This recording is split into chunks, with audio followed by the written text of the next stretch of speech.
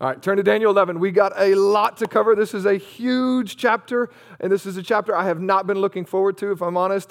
This is a crazy chapter, okay? I said before, most guys, when they preach Daniel, they go 1 through 6 and they quit, and chapter 11 is a big reason why. It is a mess in there. There's a lot.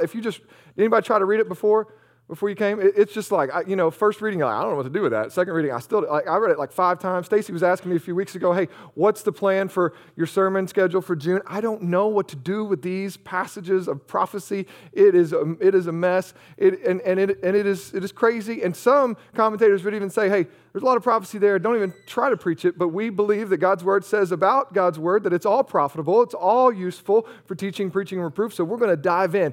And the good news is, after studying this for a week plus and getting my mind around at least some of it, I'm now actually quite excited. Charles Swindoll said that this chapter is one of the most remarkable chapters in the entire Bible. And here's why. Because another commentator named Donald Campbell points out that in the first 35 verses alone in Daniel 11, there are at least 135 prophecies that have been literally fulfilled and can be corroborated by a study of the history of that period. So this is an incredible book, so much so that Bible critics, liberal Bible scholars that want to criticize, they have no answer for this. This is so specific, so many things that God called from 200 plus years back in history that played out in specificity, in literal terms, that liberal critics would say there's no way this was written as prophecy. This had to have been written later and sort of presented as prophecy. We know that's not true. We're going to see a mention of this in this same chapter, but we looked back in chapter 8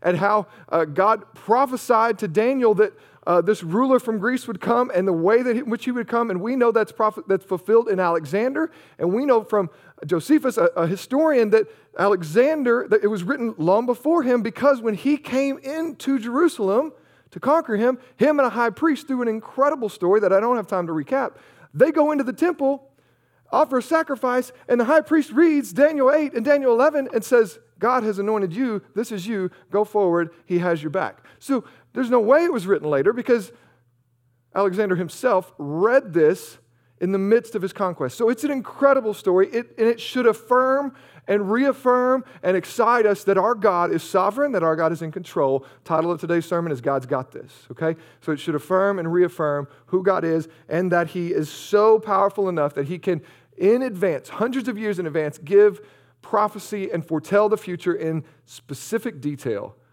And that, friends, affirms our faith in our God's control today. So some of this will be a bit repetitive. You see a theme and a pattern going on in Daniel where from the beginning, Daniel has been getting these visions and these dreams from God, telling that these kingdoms would come in succession, right? And so I understand for some of you that can be a bit boring.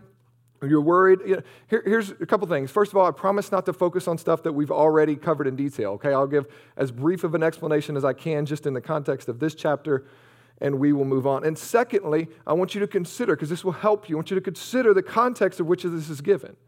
This is given to a people, right? To a man who is from a people who is God's people. They're in exile. They've been there for years and years and years, generations now, and they're not sure what God's going to do. They're not sure if God is still in control. They're wondering what the future is going to hold for their people and for God's plan. And so for them to hear this with such specificity and with a repetitive nature in layering detail is incredibly encouraging. And I think that will help you understand sort of what God was doing in giving them these visions and telling him, hey, this is going to happen and this will happen.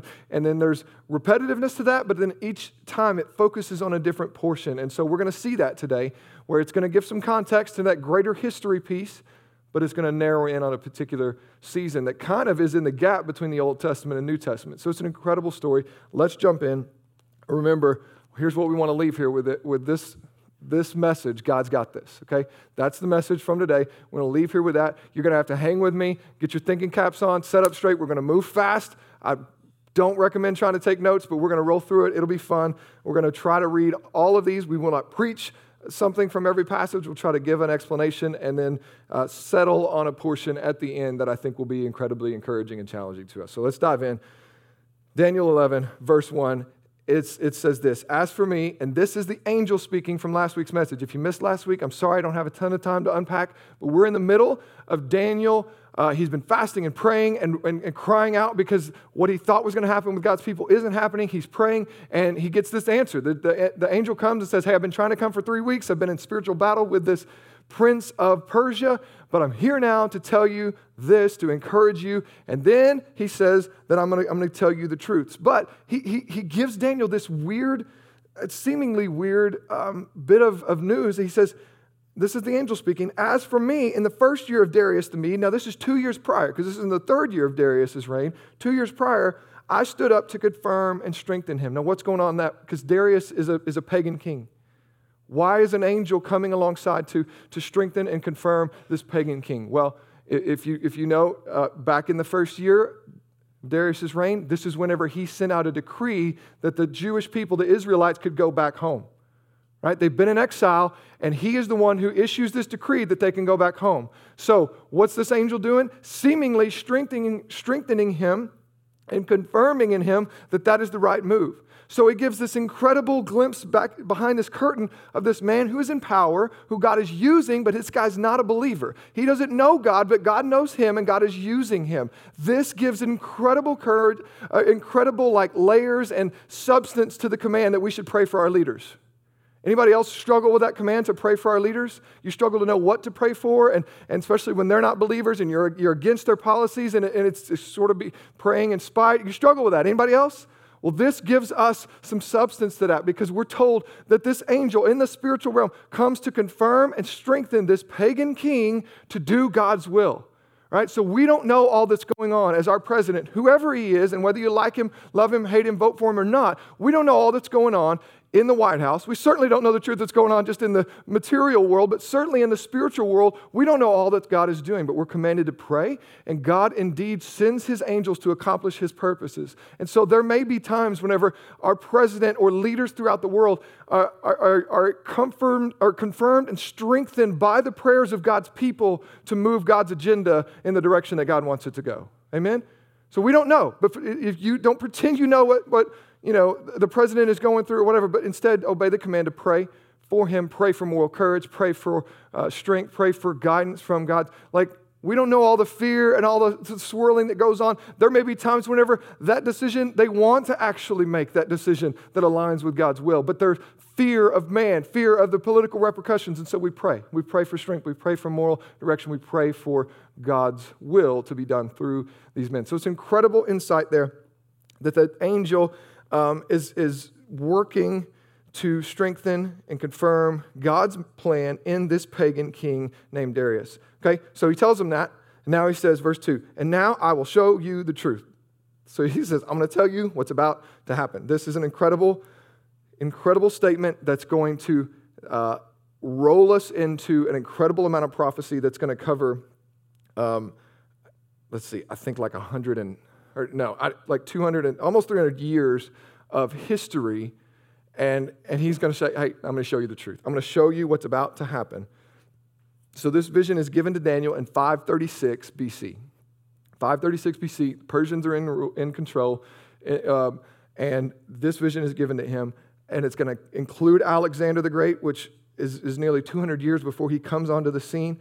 And this prophecy is going to take us all the way up to at least into the end of Antiochus Epiphanes' rule in 164 BC. So that's 372 years. Actually, I was looking for it. I did the math. 372 years into the future, God is about to give Daniel in incredible detail. Our God is sovereign, and he is omniscient, and this is incredible. So let's jump in. He says this, I'll show you the truth. Verse 2, behold, 3 more kings shall arise in Persia, and a 4th shall be far richer than all of them. And when he has become strong through his riches, he shall stir up against the kingdom of Greece. So he's saying, hey, after Darius, there'll be 3 more kings, and then the 4th will be one who is far richer than all of them. We know this guy is Xerxes, right? And you may have heard of him, through different history avenues, but there's also a book of the Bible that's written at Esther, in which Xerxes is a primary character in that, where one of God's people named Esther ends up marrying him, and God uses that to advance his kingdom and to do a work amongst his people and to save his people, to preserve his people. So that's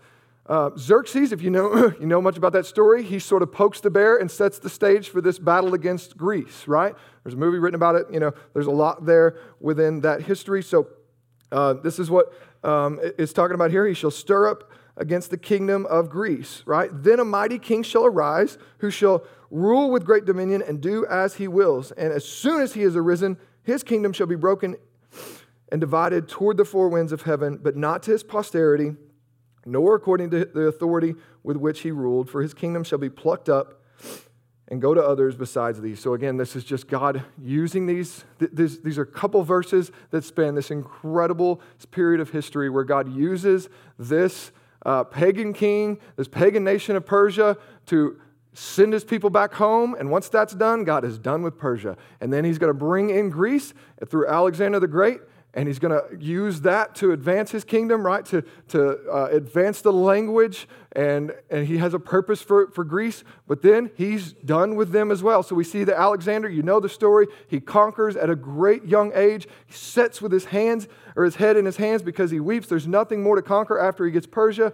And he ends up dying at a young age. He doesn't have an heir. And so we know this already. His kingdom is divided into the four winds, or geographically to his four generals. Okay, so that's what this is foretelling. We've looked at this in great detail in earlier chapters.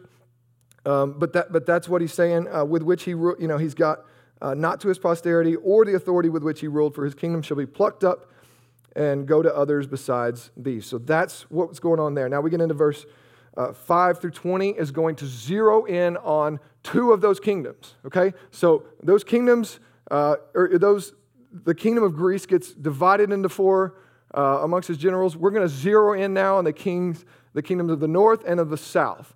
Not because they are the primary players in history, right? We know that one of the more primary players in history is the superpower of Rome that's going to be growing in the background of this season. However, the reason these two kingdoms are important is because they play a significant role in the life of God's people of Israel. Okay, so we're going to see that it's going to zoom in now to these two kingdoms, and that's where we're going to basically spend the rest of the chapter up until we get to talking about future prophecy that hasn't even been fulfilled yet today. So, y'all with me so far? We're just getting started. So, if your head hurts, just hang on. All right, so verse 5, Then the king of the south shall be strong, but one of his princes shall be stronger than he, and he shall rule, and his authority shall be a great authority. Okay, so the king of the south is strong, and initially you see that Israel, so that king is Ptolemy, and that creates this dynasty that is basically Egypt is the seat of that. In the north, Syria is the seat of that kingdom, and we begin this, what is going to be the struggle of which Israel, God's people, are going to be in the middle of and get kind of ping-pong back and forth. If you imagine these two nations being at war, fighting with one another, and then you've got, this nation in the middle, they're going to get a lot of that sort of crossfire. They're going to be shuffled back and forth. And so initially, Israel's a part of the kingdom of the south, and he rules greatly. But then one of his generals, one of his men, abandons him, goes to the north, and actually ends up amassing more power than him. That's what it's talking about here in verse, I think, 5 and 6, okay?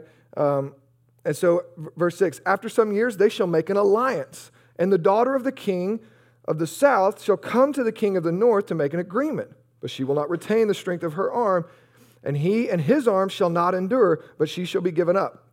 And her attendants, he who fathered her and he who supported her in those times. What in the world is that talking about? Well, okay, so eventually this battle, this tension grows, but they're fighting with one another, but they decide to make a peace agreement. Oftentimes that would involve a marriage.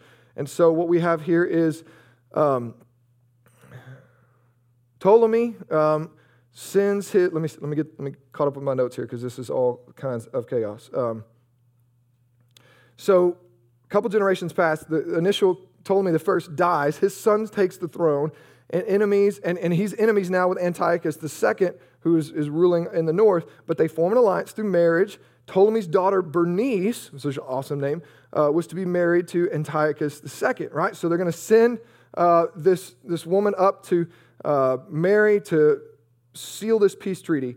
But here's the deal. Antiochus already has a wife and a son who is supposed to be his heir. So you can see the drama building, right? We're going to slip right into soap opera style stuff here in just a minute, okay? So you see the drama building. He's already got a wife and an heir. Now they send this other woman who's supposed to come and marry him in order to be this, this wife that bridges the two kingdoms together.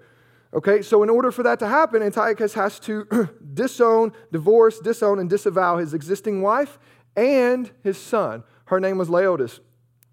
All right, so that happens. He divorces her, disowns her, and disavows. That happens, but watch out, because hell hath no wrath like that of a scorned. Yeah, there's legitimacy to that, because old girl is not done. She does not go quietly into the night. This is where we set into straight up like drama TV here, because she has all of them killed.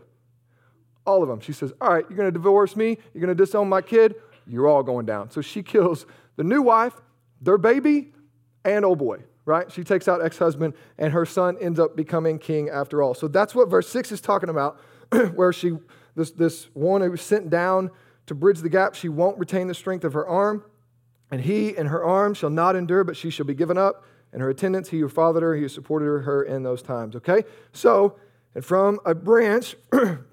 From her roots, one shall arise in his place. He shall come against the army and enter the fortress of the king of the north, and he shall deal with them, and he shall prevail. He shall carry off to Egypt their gods and their metal images and their precious vessels of silver and gold, and for some years he shall refrain from attacking the king of the north. Then later shall come into the realm of the king of the south, but shall return to his own land. So we are just going to now get a whole bunch of back and forth between these two kingdoms. So when this drama goes down, whenever Laodice kills Bernice and her ex-husband and their son, this reignites the battle that was supposed to be, bridged between the peace treaty and the marriage, and they go right back at it into war. And we see that as this just keeps moving through here, let's just read all the way down to verse 17, and we're going to get into sort of a different part. But we see that for a season, they're not at war, but then they come back to it in verse 9. Verse 10, his sons shall wage war and assemble a multitude of great forces, which shall keep coming and overflow the pass through, and again shall carry the war as far as his fortress. Then the king of the south, moved with rage, shall come out and fight against the king of the north, and he shall raise a great multitude, but it shall be given into his hand. And when the multitude is taken away, his heart shall be exalted, and he shall be cast down tens of thousands, but he shall not prevail. So God gives one of them victory, but he takes it, he lets it go to his head. His pride swells, and it ends up catching up to him. Pride goes before the fall. You know that pattern that is set forward here. Verse 13, for the king of the north shall again raise a multitude greater than the first, and after some years he shall come on with a great army and abundant supplies.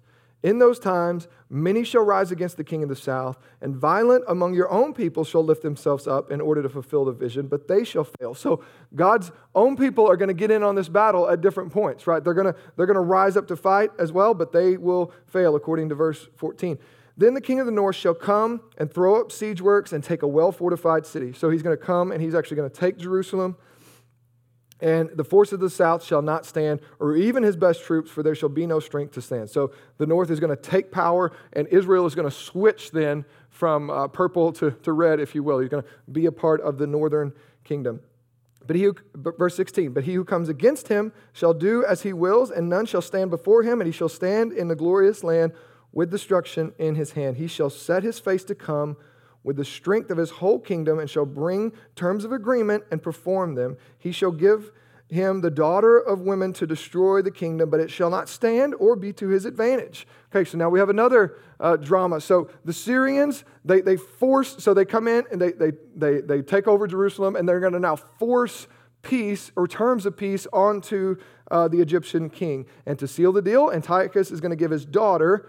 And we're a few generations in now. When we say Antiochus, and Ptolemy, those are dynastic kingdoms, and there's going to be like first, second, third. I'm not even going to try to keep up with it all. But Antiochus gives his daughter Cleopatra, not the one who will come 100 or so years later and marry Mark Antony, but Cleopatra is sent to Ptolemy V as a wife.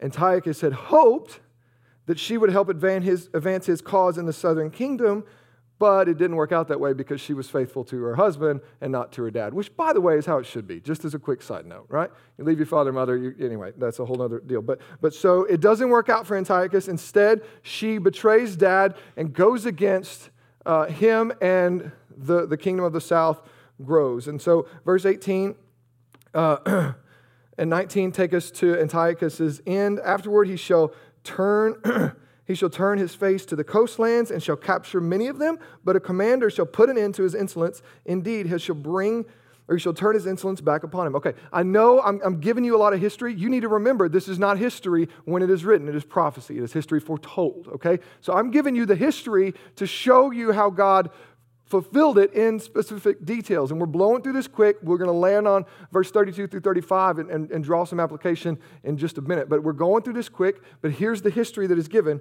And here's what we're hearing about. And God fulfills it in specific details. Okay, so Antiochus is angry that it didn't work out with advancing his kingdom in the south, so he now turns his face to the coastlands and starts to try to advance into these coastal islands and these different places. Well, that begins to provoke the beast that is becoming Rome.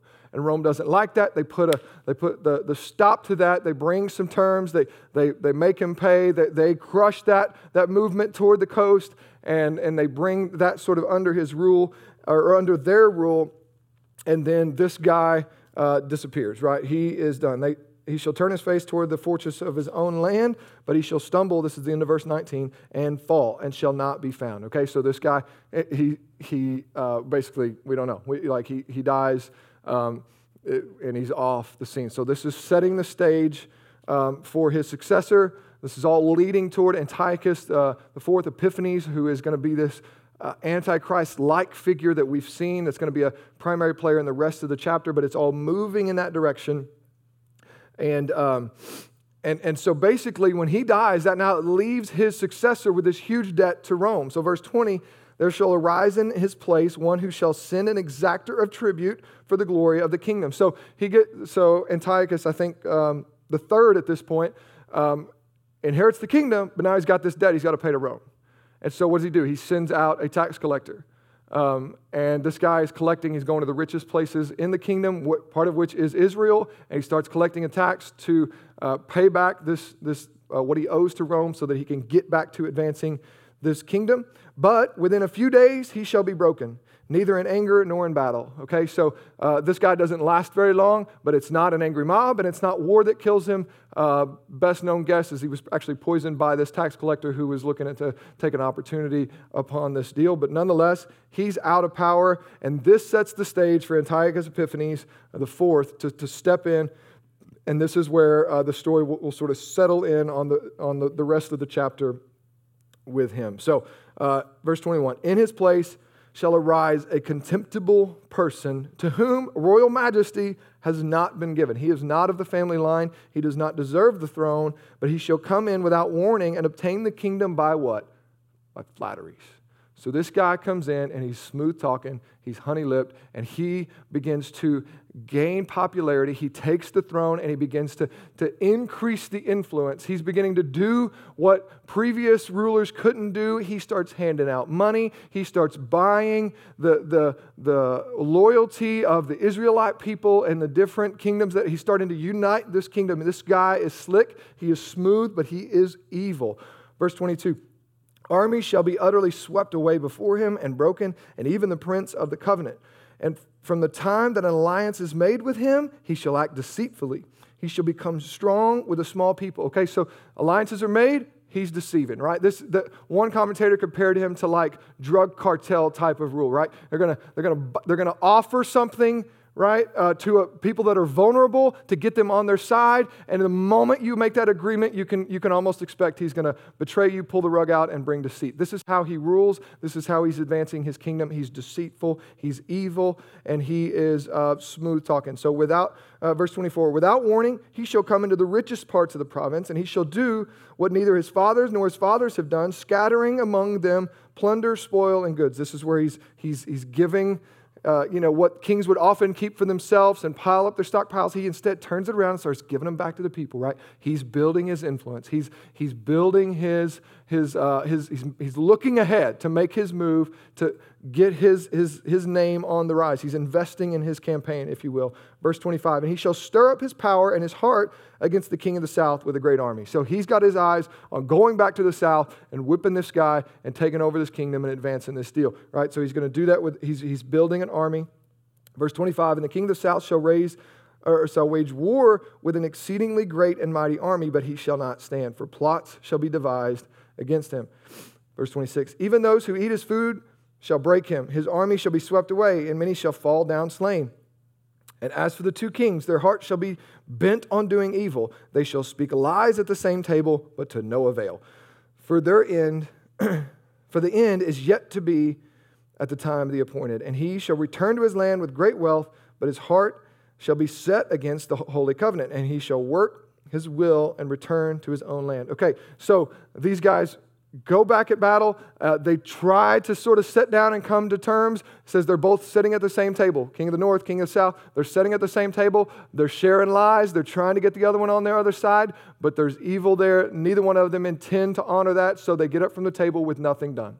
They leave the table, no peace, no treaties being made, and he's headed back to his land. He's got great wealth, but now his heart is set against the holy covenant. Okay, so on his way back, he decides to stop and take out his wrath on God's holy people. This guy is the Old Testament version of Hitler. He kills, I think, something like 80,000 Jews in like 3 days. He is angry. He wants to flex his muscle. He wants to gain his influence. This is over a period of time.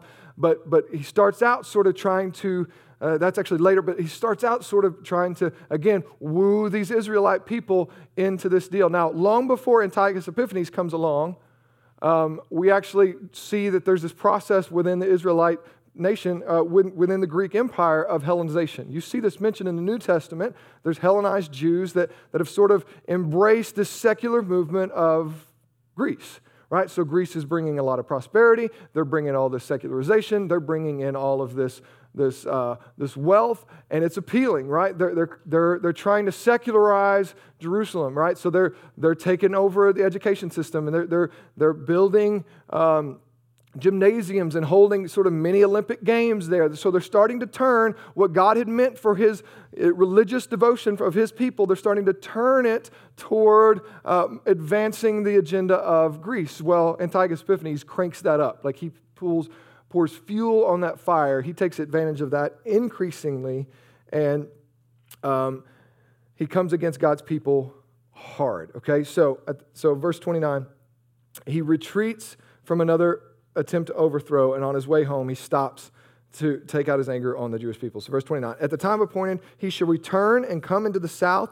but it shall not be this time as it was before. For the ships of Kittim shall come against him, and he shall be afraid and withdraw. And he shall turn back and be enraged and take action against the holy covenant. He shall turn back and pay attention to those who forsake the holy covenant. What does that mean? Okay, so he tries to make a move.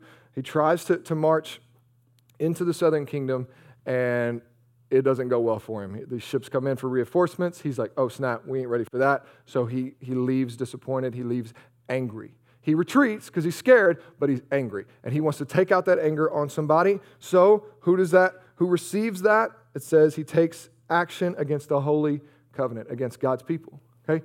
These are God's people that have been sent back from exile. They've been trying to rebuild the city. In fact, they have rebuilt it, and now they're part of this political tension between these two kingdoms. And this guy is going to take action against the holy covenant. It says, at the end of verse 30, he shall turn back and pay attention to those who forsake the holy covenant. So there are Jewish people, there are Israelite people who have decided they're all in with this Hellenistic movement. They like it.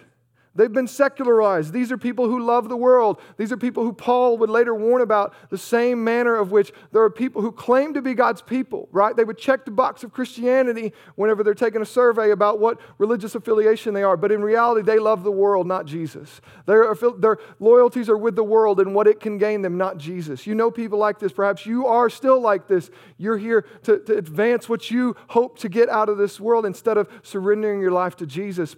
This is a warning against them. And these are people who, yes, from an ethnic and a religious affiliation standpoint are God's people, but from a heart loyalty standpoint, they are in with Greece. They have forsaken the Holy Covenant.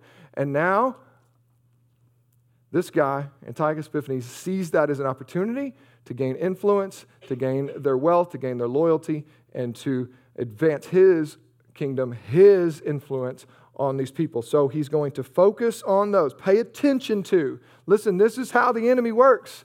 This guy, as we're going to see, is sort of a precursor or a pre-Antichrist type figure, right? And we're going to see that later, we're going to see that the Antichrist is going to come later, but this guy's giving shadows of what it's going to be like. We talked about the spirit of Babylon earlier in the book. God has an enemy. He wants to take us out, and he will use education. He will use the secular movement. He'll use the media. He'll use whatever he can to seep into our minds, seep into our hearts, seep into our motivations to turn us against our God. And so he's not stupid. He's paying attention to the people who he knows have forsaken the covenant. That's the work of the enemy, and that's what this guy does here. Verse 31, forces from him shall appear and profane the temple and fortress, and shall take away the regular burnt offering, and they shall set up an abomination that makes desolation. So he goes so far now as to take over the temple, to set up Zeus, the pagan god, in the Jewish temple. He forbids circumcision. He begins to just move in little by little, and sometimes in big swoops, and put an end to the religious liberty that Alexander the Great had put in place years and years before. He's moving in his kingdom. He starts to take these things down and place up his own God, his own agenda. So they stop doing the burnt offerings. They stop their sacrifices. They stop circumcising new Israelite baby boys, which is a huge deal for the people of Israel.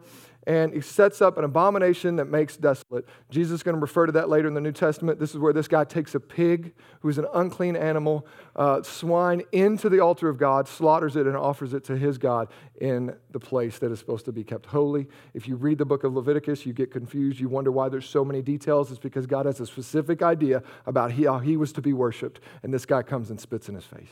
Spits in the face of the holy God, makes this place an abomination. The place that was supposed to be God's temple is now an abomination that causes desolation. The worshipers of God run. They run to the hills. There's more about that at different times, but this is what happens. Verse 32, he shall seduce with flattery those who violate the covenant, but the people who know their God shall stand firm and take action. Now, if I've lost you, come back with me right here, because this is where it gets awesome, right? So this guy's moving this direction. He's pushing this agenda, and then he runs into some good old country boys and a high priest named Mattathias. And if you've read about the Maccabean revolt, how we got, he runs into some country boys that just ain't going to put up with this, right? So he's moving, he's setting people out into the kingdom to say, okay, take away their altars.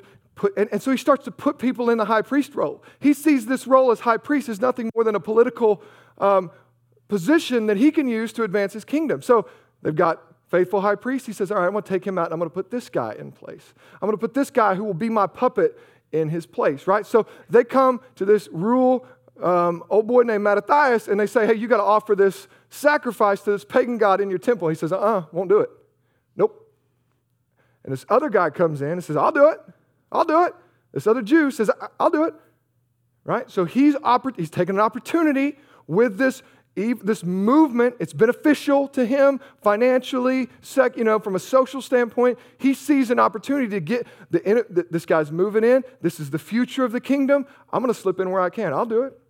I'll betray my God. I'll betray my people and all that we've stood for thousands of years now. I'll do that. So he steps in, and he's about to offer this sacrifice to this pagan god, and Mattathias kills that joker. He says, nuh-uh, not today. Mattathias draws a line in the sand and says, no further, it ends here. And he kills that guy, and he kills the Greek general who was there to give the message and enforce the deals. And this sets off a war. This sets off a civil war. Why? Because there's a lot of God's people that are Hellenized, and they're in with this deal. So it sets off this civil war. I love it. So many Mel Gibson movies are just coming to mind, right? These country boys just coming out with their weapons, right? They ain't trained armies, but we see it sets off a civil war. They start this movement. Guess who the first 5 to enlist are? Mattathias' kids, his boys. It's awesome. They get the nickname later, the Hammer, right? The Maccabees. Why? Because they're going to start tearing down the idols that this joker has set up. They're going to go in and cleanse the temples, and it sets off Antiochus Epiphanes. He's angry, and now he's going to send an army. Let me get my notes here.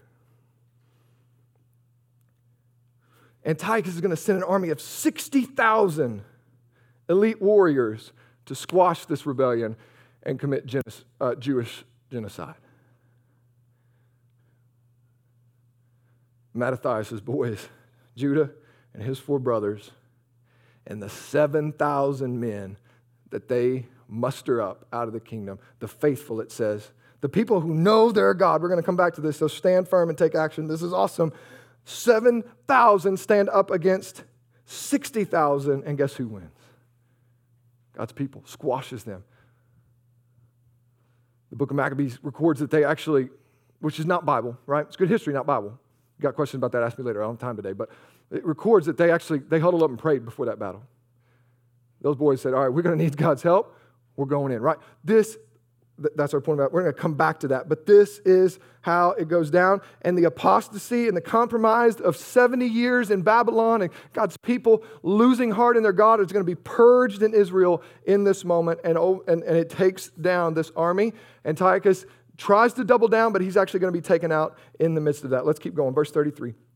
And the wise among the people shall make many understand.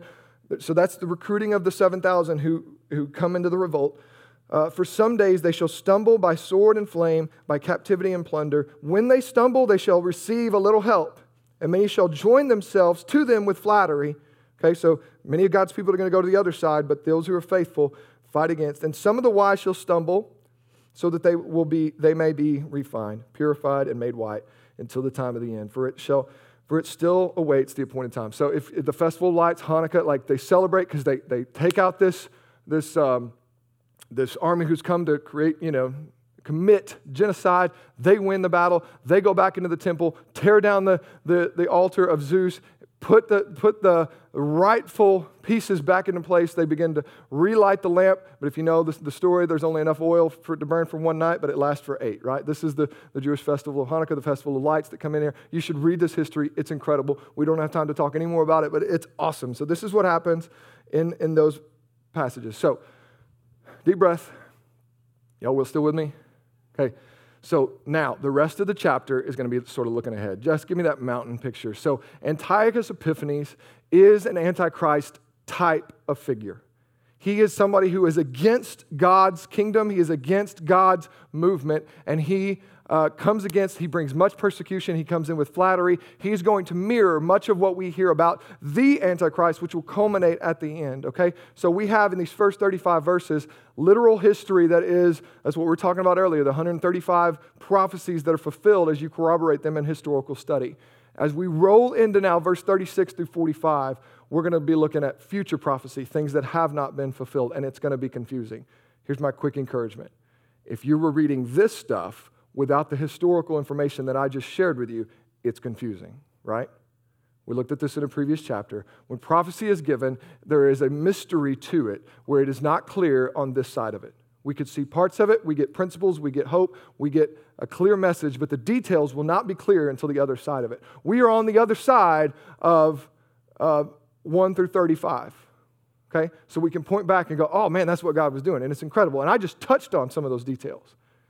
Now, when we get to 36 through 45, we are on this side of much of that. And what it's going to put forward is there's this pattern that keeps happening over and over again. We entitled the series of Daniel, A Pattern and a Promise. We're going to see that this pattern is going to continue to happen over and over again, where evil people are going to rise, take power, advance their cause, take a lot of good people down in the midst of it. God's people will remain faithful to some degree, different purifying degree. We'll talk about that in a minute. But this pattern of evil, of men being depraved and prideful and so thirsty for power, pride, and possessions that they come filled with bloodlust, this kind of fighting will remain until the king that we heard about in chapter 9 rolls in on the clouds and conquers all of them, okay? So this is what is going to look ahead, is there's going to continue this pattern and this promise. What he said in detail that we have now seen fulfilled is going to continue in different degrees, the different details with different nations, with different kings, with different rulers, until Jesus comes back. Until the king that comes on the clouds, we looked at in chapter 9, comes in and is handed a kingdom by the Ancient of Days, and at that moment, he will do what no man, king or conqueror, could ever do, and he'll put an end to the fighting. He'll put an end to the strife. He will establish once and for all who rules, and all who are faithful to him will rule forever, and all who don't will be cast into the lake of fire. And that day is what we are looking forward to now. All of this is pointing them ahead to the first coming of Christ. It's getting God's world, God's people, God's message ready for the coming of Christ. And he came. He came exactly how he said he would. He came and fulfilled the prophecies over and over again in great detail. Jesus came just like God said he would. And now we're in this season where everything about history is preparing for the second coming of Christ. It's preparing once again for the coming of Christ, and we look ahead to that. And this is just going to give us this pattern, this perpetual pattern of promise. Okay, so there is a word, a little word says but, and it is used at least 14 times in this chapter. We see it in verse 4, verse 6, verse 7, verse 9, verse 11, verse 12, 14, 18, 19, 20, 21, 25, 27, and 29. Where they started to do this, but. They were going to do this, but. That's given us this pattern. God's in control. God has a plan. They were going to do this, but. God has the control. There is a pattern, but there is also a promise. And that promise still stands regardless of what details we are in the moment. And some people would ask, well, where's America in this prophecy? It's not. It's not. America is not the focal point of God's great salvation story. It's not.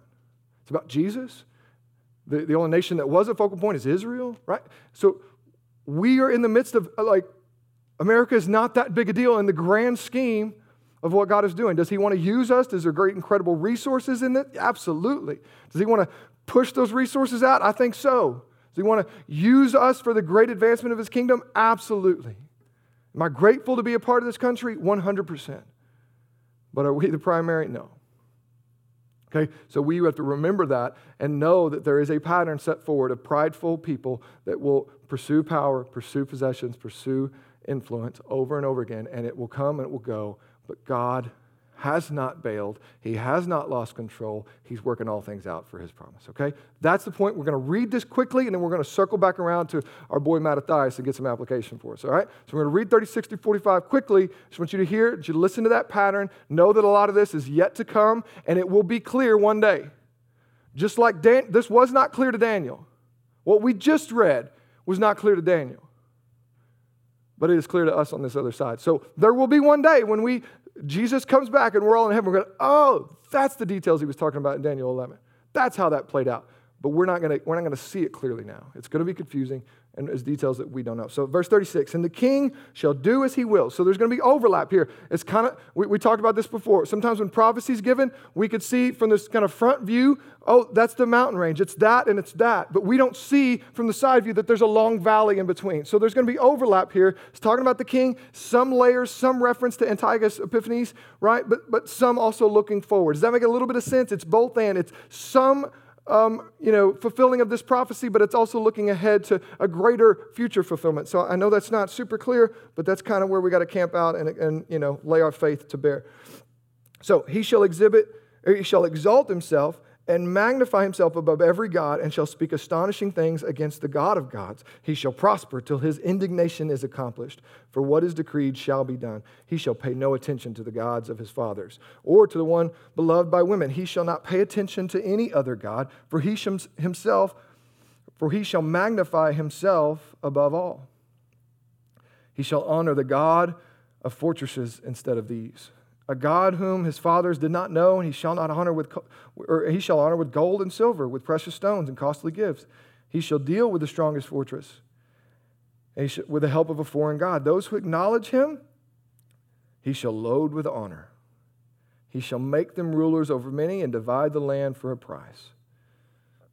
He's going to make it profitable to come against God. He's going to make it profitable to join sides with him. Verse 40.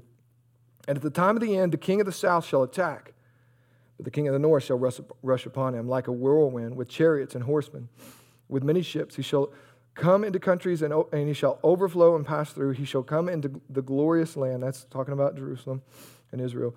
And tens of thousands shall fall, but these shall be delivered out of his hand, Edom and Moab, and the main part of the Ammonites. He shall stretch out his hand against the countries, and the land of Egypt shall not escape. He shall become ruler of the treasures of old, and of silver, and all the precious things of Egypt, and the Libyans and the Cushites shall follow in his train. But news from the east and north shall alarm him, and he shall go out with great fury to destroy and devote many to destruction. And he shall pitch his palatial tents between the sea and the glorious holy mountain. Yet he shall come to his end, and none to help him. Okay, so again, that's talking about some end time stuff. There's stuff to be kind of mined out of that, but we're gonna sort of leave that. We'll reference it a bit next week when we talk about lessons to learn when awaiting the end times, right? But we're going to leave it at that. We're going to let that see that there's going to continue this pattern. That what we see from the north and the south, the battle back and forth, the tension, the battle for army, that God's people being brought under this rule and tossed and persecuted and purged, that's going to continue. It's going to continue. And it's going to culminate one day with the ultimate Antichrist who sort of brings that to full bear that we see in the New Testament, that God will then come and squash that joker, bring in his rule and reign forever, right? That's what the angel has said earlier. Hey, just so you know, Daniel, God's people win. Despite of what you see right now, God's people win. You win. God's saints, they will be the ones ruling. They will be the ones on the right side of history when history is over. Amen? If we remember that, we expect a pattern of evil rule, of advancement of that over and over again. It's going to continue, but the promise stands within that He has not forsaken us, that He has control of the world. We have no idea how hard it is to be God. No idea. All these details, all these little things He's talking about hundreds of years before they happen, down to the person He's calling them out. God has a plan. He's in control. We cling to that. We don't have to know the future. We simply get to know the one who does. Amen? That's the pattern and the promise. Remember, these people tried to do this, but over 14 times we see that God intervened and redirected it to the direction that He wanted it to go. So, what do we do with this? I want to go back to verse 32. In the midst of that rebellion, in the midst of God's church being come against and brought with flattery and secularization and people loving the world instead of God's ways, I want to go back to our boy Mattathias, and I want to look, verse 32, it says this guy, Antiochus Epiphanes, the enemy, and we can use that synonymously. This is going to be the pattern of God's enemy, is to continually work in this manner, to seduce and to flatter God's people and all of the world into rebellion against the Holy Covenant, against our faith, okay? So he shall seduce with flattery those who violate the covenant, but people who know their God shall stand firm and take action. Let's be people who know our God. Church, there's all kinds of nonsense happening. There is a re-indoctrination. There's a redefinition of gender, of marriage, of faith. There's all these things, all these movements happening, and they're going to continue to happen. We shouldn't be surprised by that. But what we should focus on is being a people who know our God. Amen? Because when persecution happens, it also equals a purification of His church. So that's the final point. God's got this. Right? There'll be a pattern and a promise that will keep going. The third and final point is that when persecution happens, it also equates to a purification of God's church. As we see, that's what happens. Verse 33, and the wise among the people shall make many understand, right? So there's going to be faithful that as, those Maccabean boys are rolling around and recruiting, there's going to be many who understand and join forces and are faithful to the church. But